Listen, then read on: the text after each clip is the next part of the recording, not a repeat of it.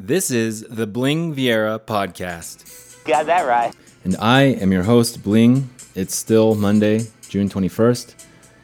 The S&P was up 56 points, or almost 1.5% at 42.23, which is, I believe, was the number at the beginning of June when I said summer's not worth trading. Unless you have the answers, which I gave you last week, but no one listens to me anyway.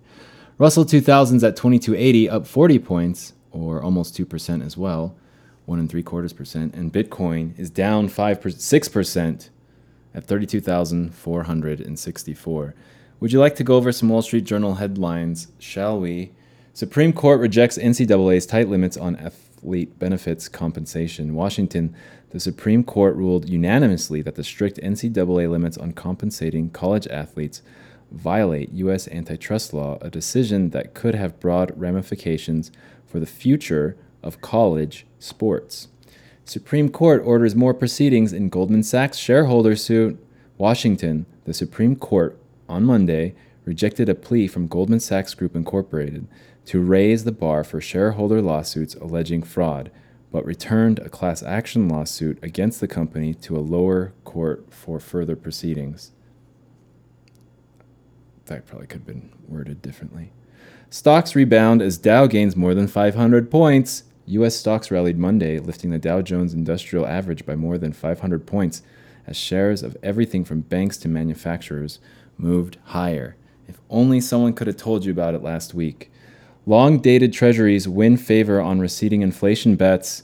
Investors have rushed into longer-dated Treasuries in a bet that the Federal Reserve will act more quickly against inflation, leading to slower growth and lower interest rates in the longer term. Netflix strikes deal with filmmaker Steven Spielberg. The acclaimed filmmaker Steven Spielberg has struck a multi-year deal to make movies for Netflix Incorporated, a huge get for the streaming giant as it faces increased competition for talent and content from deep-pocketed rivals such as Walt Disney Company and Amazon.com Incorporated. South America is now COVID-19 hotspot, with 8 times the world's death rate. Sao Paulo, while COVID-19 is receding in much of the world, the pandemic is raging in South America, which has just 5% of the world's population, but now accounts for a quarter of the global death toll. Jordan's royal rift spills into court as men face sedition charges. A public rift between Jordan's king, Abdullah II, and his younger half-brother entered a new stage as 2 of the prince's alleged co-conspirators appeared in court for the first time to face charges of sedition over their involvement in a purported plot to replace the monarch. A purported plot. U.S. sanctions senior Belarus officials allegedly tied to political crackdown. That could also be worded differently. U.S. sanctions senior Belarus officials allegedly tied to political crackdown. Washington, the U.S. and its transatlantic allies on Monday imposed financial sanctions against senior Belarus officials and police units the Biden administration said are responsible for escalating political repression, including the forced diversion of a commercial airline carrying dissident journalist Roman Protasevich and his subsequent arrest in May.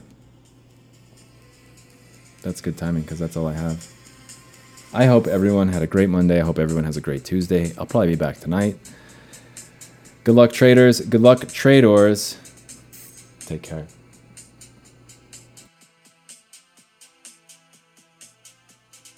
This is the Bling Vieira podcast.